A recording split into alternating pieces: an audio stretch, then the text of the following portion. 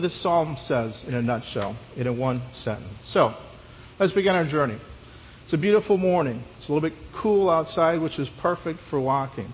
We know later on we're going to have to shed some layers because it's going to get hot. We can see the sun coming up. But right now it's still nice and cool. And so we get into this rhythm of walking, and we follow up, and we end up behind this father and behind this son. And we can hear him talking. We can see him going back and forth.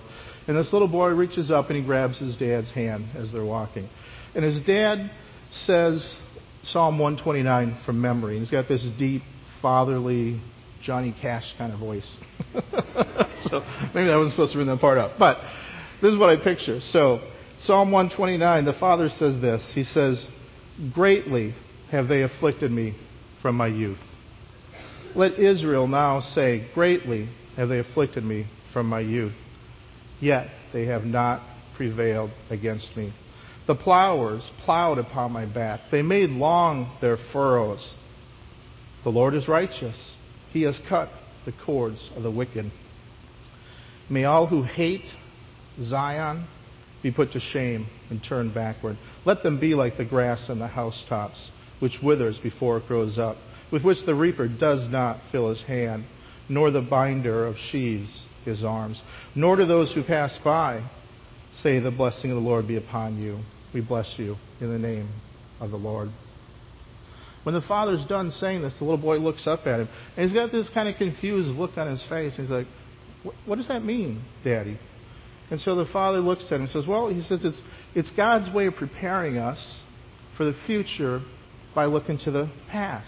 "What do you mean?" the little boy asked. He says, "If we look back and we see how God has saved us before, we know He's going to save us again. And so we're going to have hope and we're going to have strength in the future." It's like this. It's like God is saying to us, persevere through affliction.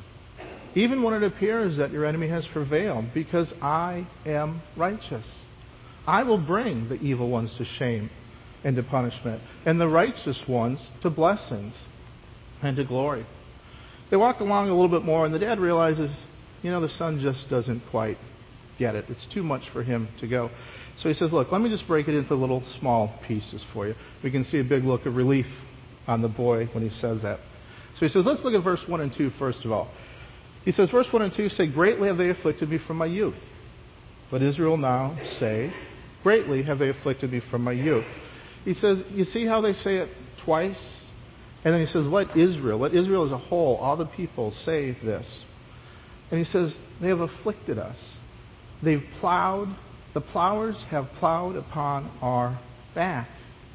They made long furrows. Think about that. If the plowers plowed on your back and they made the long furrows, what position would you be in?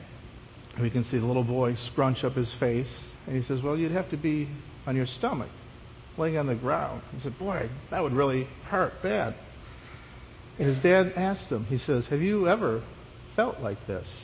And the little boy says, maybe once when you yelled at me after I talked back to Mom. So the dad laughs, and he says, well, yeah, that might be, and you might have felt that way, but that really isn't quite what this is talking about. He says, this is more like the Israelites when they're in slavery in Egypt. They're in Egypt for 400 years, and they become slaves. And Pharaoh ends up hating them. And Pharaoh makes them slaves, and he makes them to make these bricks out of this straw and this mud and to build these cities. And then when Moses comes, he gets mad, and he gets madder at him. So then he makes them make these bricks without giving him the straw. So they have to go out and they have to get the straw and they have to come back and make the bricks. But they have the same quota. They still have just as much work to do, but their work is now twice as difficult. And at that point, it appears that they're completely prevailed upon. It appears that the enemy had won. It appears that they had lost and that there was no hope. They're slaves in a foreign country. They're completely oppressed. And oftentimes it appears that way for us. It seems sometimes that the wicked do prosper. And it feels like things just can't get any worse. And then they do. They get worse. Lots of times the enemy does seem to prevail for a time. Remember Shadrach, Meshach, and Abednego in the furnace? Seemed like the enemy prevailed there, right? They were thrown into the fire. Daniel was thrown into the lion's den, and they rolled the stone over so he couldn't get out. Joseph was sold by his very own brothers. Then he was thrown in jail after being wrongly accused by Potiphar's wife. The enemies appear to prevail, and they do for a while. As we look on and we see the boy and the father walking, the boy stops. And he looks up at the father with a concerned look on his face. He says, "Who are our enemies?" So the dad looks down and he says, "Israel had real enemies, and so do we." And he says, sometimes they're corporate enemies that are against God's people as a whole. And we as churches will have to fight. We'll need strong leaders to do this. Ones who are willing to make a stand. Ones who are willing to sacrifice. Ones who are ready to do what is necessary on the large scale, just like Israel was. But usually our enemies are closer than that. And these are the ones who try to lead us into temptation. These are the ones who try to get us to sin and to try to get us to leave our faith. And according to the Psalms, they have the power to afflict us. They have the power to knock us down on the ground and to plow upon our backs. These are real enemies. This is real affliction that he's talking about here. So he says, I'll just give you a couple examples of things that could happen. Like the first example, he said, your enemy could be your boss at work. If he tries to get you to do something that's not right, something that's a little bit shady, something not quite on par. And he may try to force your hand and try to get you to go along with that. He might say stuff like, look, no one's ever going to know. How can they possibly find out? Just go with the flow. It's no big deal. But if you take a stand and you say, no, that's not right, they will now feel threatened, right? Because you hold the power over them to turn them in for what they are doing that's wrong. They're going to feel vulnerable. They're going to feel threatened. They'll feel called out. They will not like it. And your boss may have power, and he may abuse this power. And you might lose that promotion, or that raise, or the job itself, if you don't play the game the way the game is played. If you don't make a stand for God, if you don't make a stand for holiness and for righteous living. Or I should say, if you do. I said that backwards. You're supposed to be making a stand for holiness. You're supposed to be making a stand for righteousness. I said not to, in case anyone was following closely or not. That was a test. All right. Second thing. Sometimes it could be those who are jealous of you. Remember Daniel, right? From the lion's den? Daniel stands up for what is right. Daniel does a good job. Daniel's promoted. He goes up and up and up. And those around him become very, very jealous of what he does. And they look for something wrong with him, to find some kind of a fault. And they can find nothing that they can possibly charge him with. And so they make up something. They say, the only way we're going to do this is if he goes against the law of his God. So they find a way to do it. They get him in trouble. They appear to prevail. It worked. What they tried to do worked. Daniel ended up in the lion's den. The dad says sometimes it could be your friends. Sometimes it could be your family who seem to be your enemies if they try to get you to do what's wrong. Look at Joseph. His brothers sold him into slavery. You will know this is happening because this psalm is talking about a great affliction. You will know when the plowers are plowing your back. The little boy looks up at his dad and he's talking to him. He looks hesitantly and he looks curious and he wants to know. He says, have you ever had your back plowed, Dad? The dad looks very solemn and says, yes. He said, I have. He says, very young. He says, before I met your mother, before we got married, before you had you. And I worked at this shop as like a salesman. And whenever someone came in, my boss made me look at the person and kind of evaluate it. Look at how they dressed, how they acted, how they talked, how they walked. And if they appeared to know nothing about what they were buying at all, I was to charge them at least a half or at least a half times as much as what it cost. And if they said anything, we're supposed to say, no, that's the wholesale price. That's what we've never done any lower like that. And if they still continued to fight, I was to lower the price. But if they appeared to not know what it is, I was always to get more than what it was worth and what we sold it to other people. And so I told my boss, I said, I'm not quite sure if this is right. And he just laughed at me. And he said, look, everybody does it. All is fair in trade and love. He said, look, you're just too green, that's all it is. But I kept thinking about it. And you know what I thought about? I thought about your grandmother, my poor widowed mother. And I kept thinking, what would she think? I don't think she would think what I was doing was right. So what I did was I took counsel from someone else, an older guy, and asked him, what do you think I should do? And he said, I think you should take a stand. I think you should say to your boss, I'm not going to do this. And I'd rather offend you than to offend God. I was poor. This is the only job I had. I didn't want to lose it. But after some time, I decided to take a stand. The little boy's eyes are wide open. He looks at the father and says, what happened? You can see a faint sort of smile on the father's face. And he says, I lost my job. He fired me. I was afflicted. The plower plowed upon my back, and he made long his furrow. Did you ever get it back? The boy asked, amazed. No, never. We can see the boy prepared to ask another question.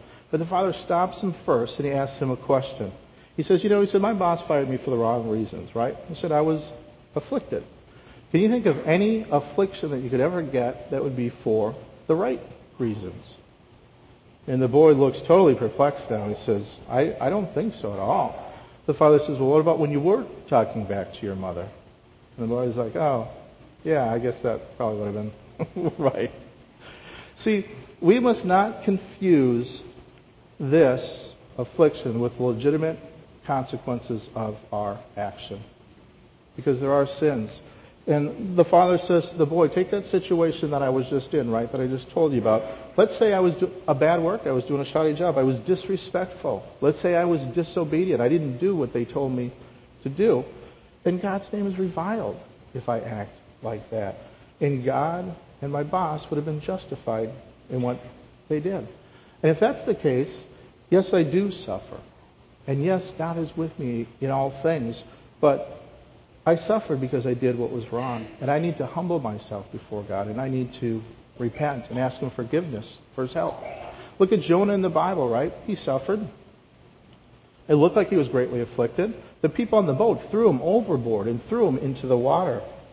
But who was his enemy? Why was he even on the boat in the first place? He was there because he was disobeying God.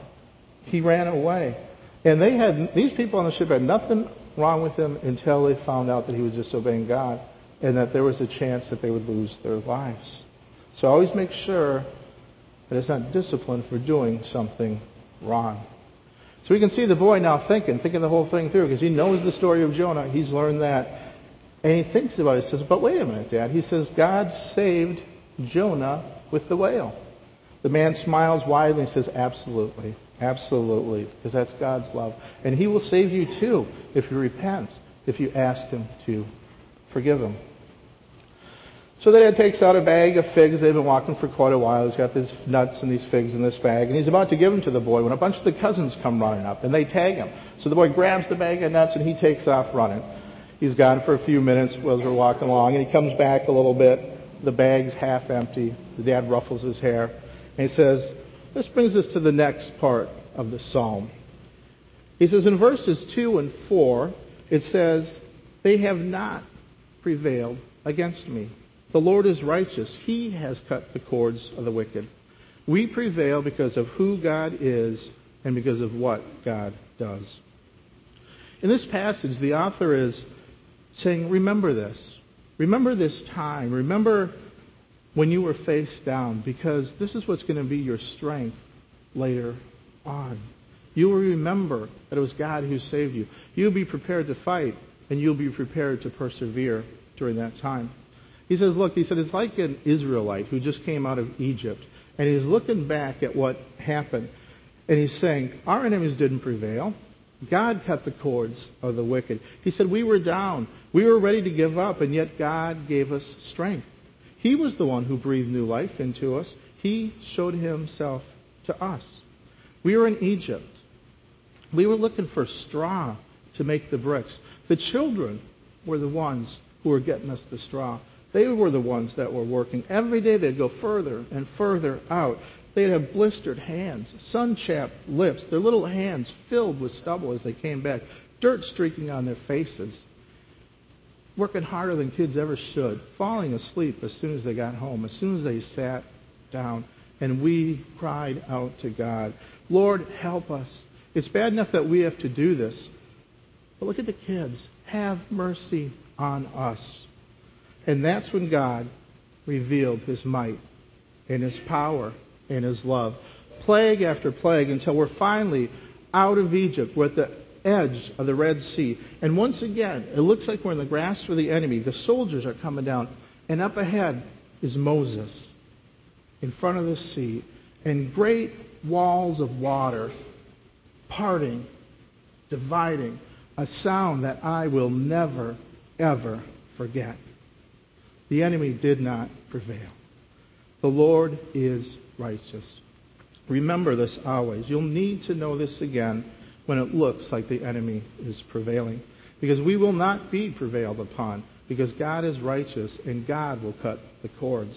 With Shadrach, Meshach, and Abednego in the furnace, there appeared a fourth person, the Lord himself. And they didn't die. They weren't burnt. When they came out, they didn't even smell like smoke. Daniel, that next morning in the lion's den, was smiling because God had saved him.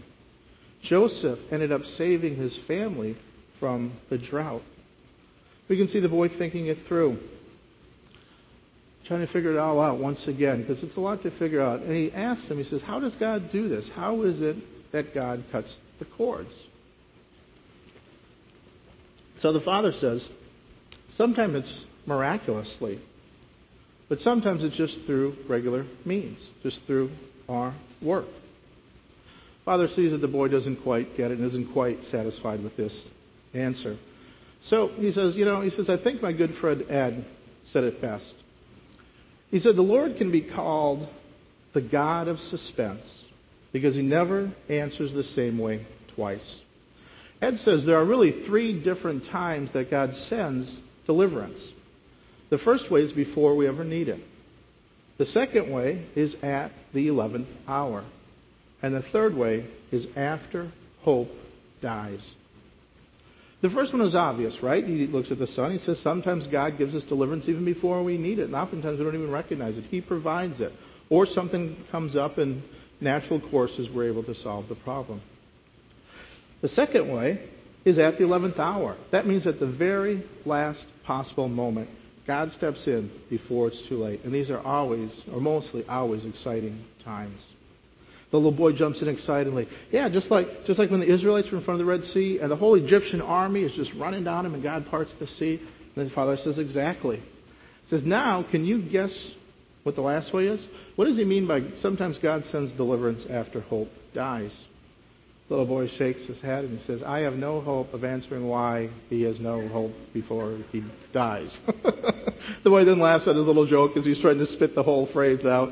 And he says, well, let me tell you a story. He says, remember Elijah and the widow, right? He says, there's a drought in the land. The woman was picking up sticks outside when Elijah came to her. And Elijah says, do you have some food? There's a drought in the land.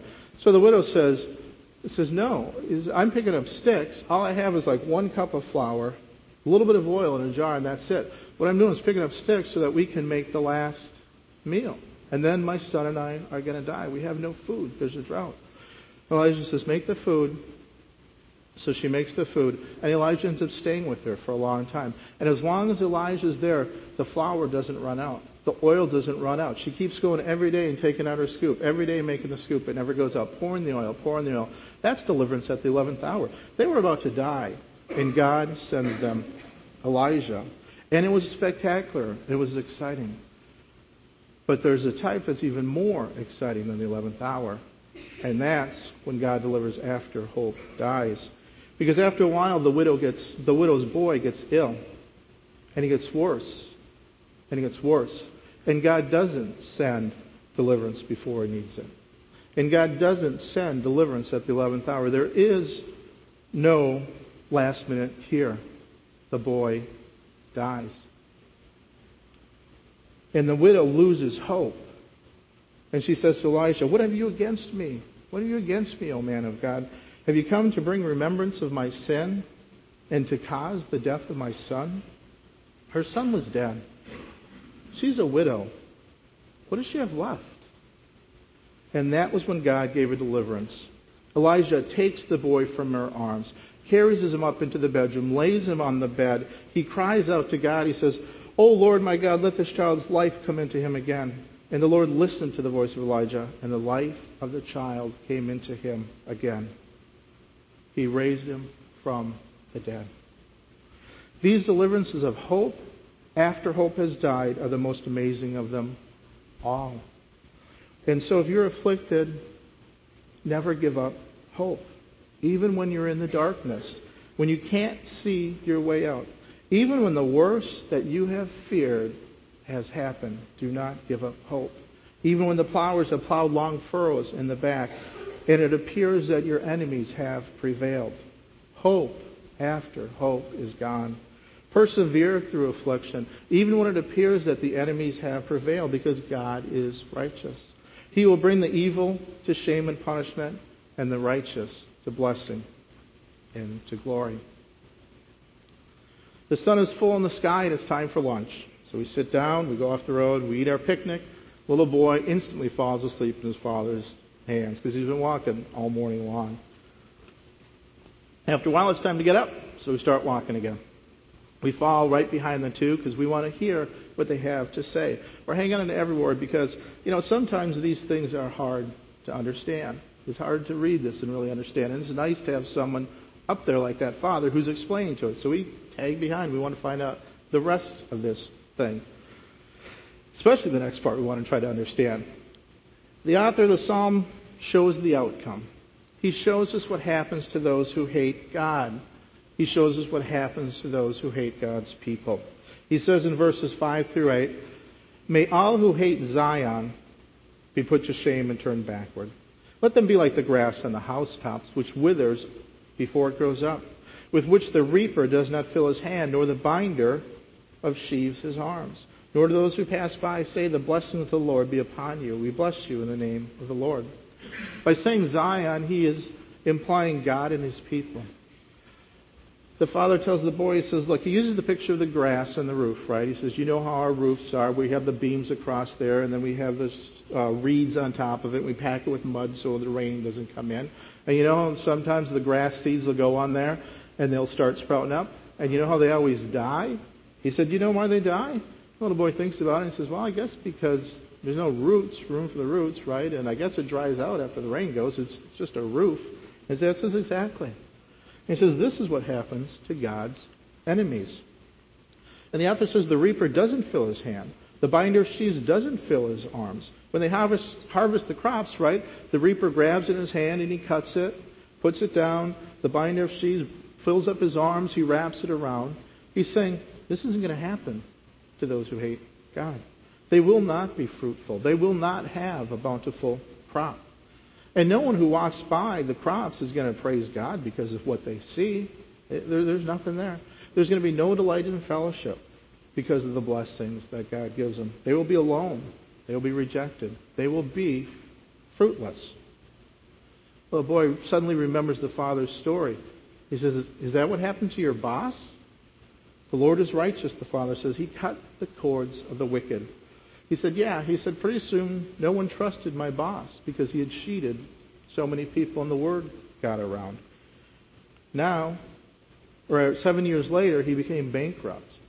Now he lives in poverty and he can scarcely feed himself. He was put to shame and he was turned backward. The father says, this happened very quickly. 7 years might not seem quick for someone your age, but that was pretty quick for that justice to happen. See, God doesn't always act like this. So remember, God is sovereign. And he has a plan that lasts eternity. And sometimes the wicked don't get punished right away. Sometimes it's a long time before they get punished. But here he's saying this is a promise from God. They will be punished. The dad stops them. They stop walking. He turns to his son. He says, now, think hard on this one, because this is kind of difficult to understand. The passage says, may all who hate Zion be shamed, put to shame and turn backward. And then he goes basically on and says, let them be cursed. Do not let these people be blessed. Does that sound right? The father asked him, can we pray like this, that these people will be cursed, and that they won't be blessed? The little boy looks at the ground for a minute as he's walking, or as they're staying there. He's trying to figure it all out. He probably says, I don't know. It sounds kind of mean. It doesn't quite sound right to do that. The dad says, it's excellent that you feel that way, because that's God's love. That's His compassion, and that's a reflection of it. He said, but you know what? God is more than love and compassion. God is a whole God, and He has so many different attributes, and one of them is righteousness. One of them is justice. It would be wrong if punishment wasn't meted out. So just stop and think about this, the Father says. Do we really want people who hate God and who hate God's children to succeed in destroying those who follow God? To tear them down? Do we really want to bless them as they afflict God's children? As they plow long furrows in people's back? It says, I think my friend Charlie probably said this best. And we have an overhead for this. Charlie was kind of long-winded, by the way. So this is a long one. But listen, Charlie's a smart guy. He says this. He's trying to explain this whole thing. He says, it is but justice that those who hate, harass, and hurt the good should be brought to naught. Those who confound right and wrong ought to be confounded. Those who turn back from God ought to be turned back. Loyal subjects wish ill to those who plot against their king, and it is but a proper wish. It contains within it no trace of personal ill will.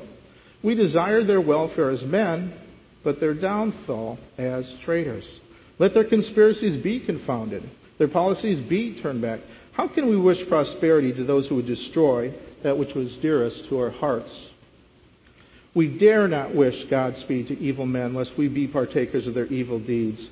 When persecutors are worrying the saints, we cannot say, the blessing of the Lord be upon you. When they slander the godly and they oppose the doctrine of the cross, we dare not bless them in the name of the Lord. It would be infamous to comprise the name of the righteous Jehovah by pronouncing His blessing upon unrighteous deeds.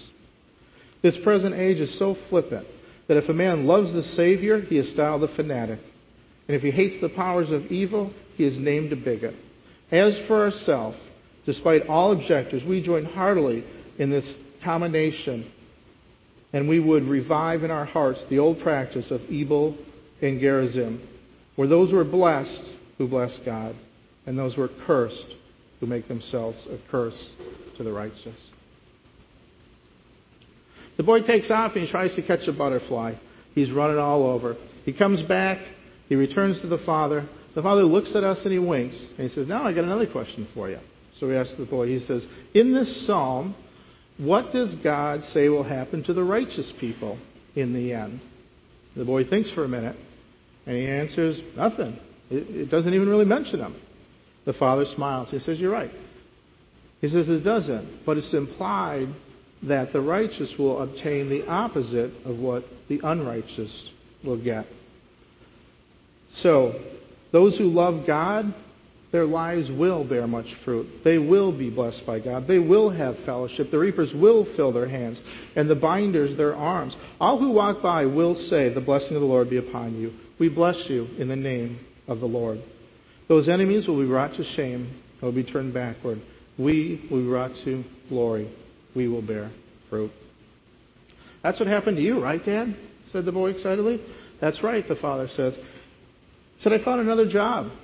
And eventually, he said, I got a business of my own. And it has prospered because we're known for character, for integrity, for promptness.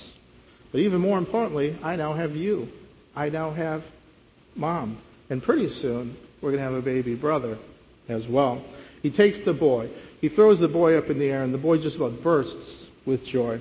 And we look in front of him, and we see a group of women riding. And we think maybe we see a pregnant woman with her head turned back, smiling. And up there in the sun, shining in the sun, we see the temple.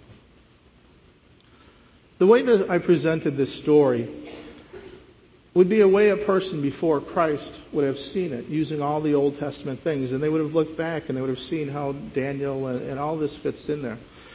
But we live after Christ. We live knowing what Christ has done for us. And we can look at this same psalm through the eyes of Christ, and we can see that he fulfills everything that takes place in this psalm. The first part says he was afflicted from his youth. Christ was afflicted from his youth. When he was just a baby, Herod killed all the kids who were 2 years old and younger in an effort to get him. He escapes to Egypt just to stay there. All his life he's persecuted. And literally, with whips, they plowed furrows on his back. He was crucified. He was killed on the cross. His enemies seemed to have prevailed, but they didn't, because Christ rose from the dead. And ultimately, those enemies will be brought to shame and to punishment. They will wither like grass on a rooftop. And if we believe, he will raise us from the dead, and we will receive blessings. We will be fruitful. We will be brought to glory, and we'll be in eternity with him forever. So it's important to understand as we travel along our own road, it's so important to understand that God is righteous, that God is sovereign, that these enemies aren't going to prevail, even if it looks like they are. God will deliver us. And it's especially important that we understand what Ed Welch calls hope, deliverance after hope dies. Because let's be honest, there will be times that hope will die. It's not hope in Christ that dies, but it's hope in the present situation that dies. And what we fear most might come to happen. Those things that we fear the most. So we might lose that job. We might lose that marriage. We might lose that relationship with the children. We might go bankrupt or lose the house. We may fail that test. We may fail that class. Does that mean that God hasn't given up on us? Does that mean that he doesn't care about us? Does that mean that he's not strong enough to handle the situation? Or that he's not in control? Not at all. See, that's what the enemy wants you to believe. He wants you to believe all of those things. But God's deliverance is still on the way. It might not look like the deliverance that we expected. It might not look like the deliverance that we want. But our enemies will not prevail. God is righteous, and he will prevail. The band can come up now. One final thought about this, one reason why God allows us to go through this affliction, and he's talking about this severe affliction, is for the building up of our faith. There's many reasons. I only want to mention faith. Think about the faith of those who have seen deliverance after hope has died. Think about their faith. Can you imagine what it's like? Can you imagine what that widow's faith is like when she saw her son raised from the dead? Can you imagine Shadrach, Meshach, and Abednego when they come out of the fire after walking in there and seeing Jesus with them, and they come out, they're not burnt, they don't even smell like smoke? And Daniel's faith, what was his like when he spent the night in the lion's den and nothing happened at all? Can you imagine what your faith is going to be like when you believe in God and God delivers you after hope has died? When you've given up on the situation but you haven't given up on God? When you can say with the psalmist, "Greatly have they afflicted me from my youth, yet they have not prevailed against me. The plowers plowed upon my back. They made their furrows long. But the Lord is righteous. He cut the cords of the wicked." If God is for us, who can be against us? So I urge you to persevere through affliction, even when it appears that the enemy has prevailed, because God is righteous. He will bring the evil ones to shame and to punishment, and the righteous ones to blessings and to glory. Father God, we come before you now, and we just thank you, Lord, for what you do. Lord, you are all sovereign. You are all glorious. You are all knowing. You are completely in control. Many times from our perspectives, it seems that there is no control. It seems like the enemies prevail against us. It seems that we are down on the ground, Lord. Furrows dug deep. And yet this is a promise that they will not prevail. That they will be brought to justice. That we will be brought to glory. So Lord, help us to remember this. Help us to remember this always. This psalm was about great affliction. This psalm was about great persecution. And we may or may not have it as great as what this psalm was talking about. But Lord, there will always be some persecution. There will always be some affliction.